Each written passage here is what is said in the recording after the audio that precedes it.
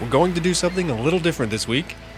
First, it's going to be a short episode, and that's because it's a 3-day work week here in the Washington, D.C. metro area, and that's because of the Martin Luther King Jr. federal holiday and the presidential inauguration.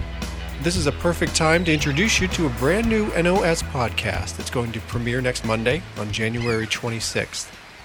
Stay tuned for a sample of what's to come. So Making Waves is a short weekly podcast to bring you the latest news and information from the NOS. But wouldn't it be nice to have a longer format podcast to bring you interviews from NOS scientists and experts? Well, that's the idea behind Diving Deeper.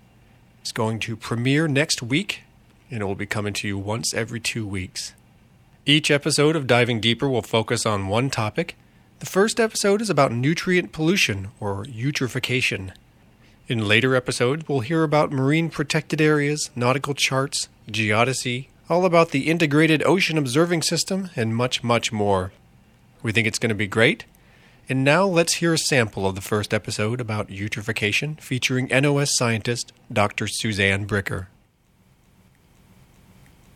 Welcome to Diving Deeper, where we interview National Ocean Service scientists on the ocean topics and information that are important to you.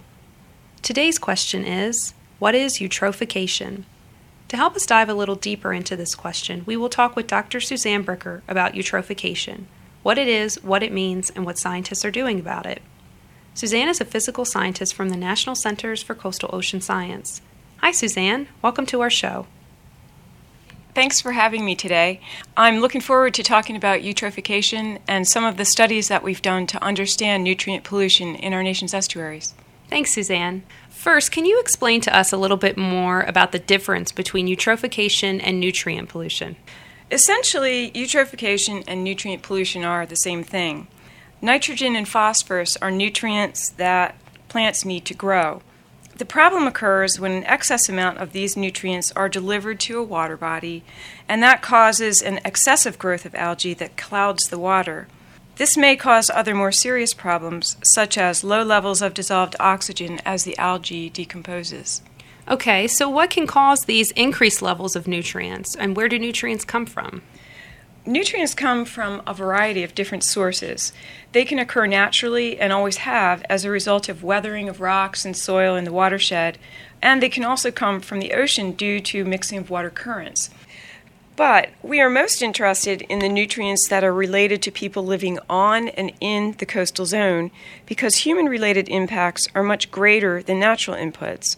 Basically, more people living in the coastal zone means more nutrients entering our coastal waters from wastewater treatment facilities, runoff from land in urban areas during rains, and from farming. When fertilizers are applied to crops, the excess nutrients that aren't taken up by the plants wash away in runoff, typically during a rainstorm. This also happens in urban areas where lawn fertilizers are used. And interestingly, pet and wildlife wastes can also be a nutrient source. I should also mention here that it's not just the coastal zone, but upstream sources that can impact water bodies. And so it's important not only to focus on the coastal zone, but also those upstream sources of nutrients as well. So that's just a sample of Diving Deeper, a new NOS podcast that premieres next week. You'll find it on our website on January 26th at oceanservice.noaa.gov. And if you have any questions about the National Ocean Service or about our ocean, send us an email. We're at nos.web@noaa.gov. Now, in honor of Diving Deeper, let's bring in the diving bubbles. This is Making Waves from NOAA's National Ocean Service. See you next week.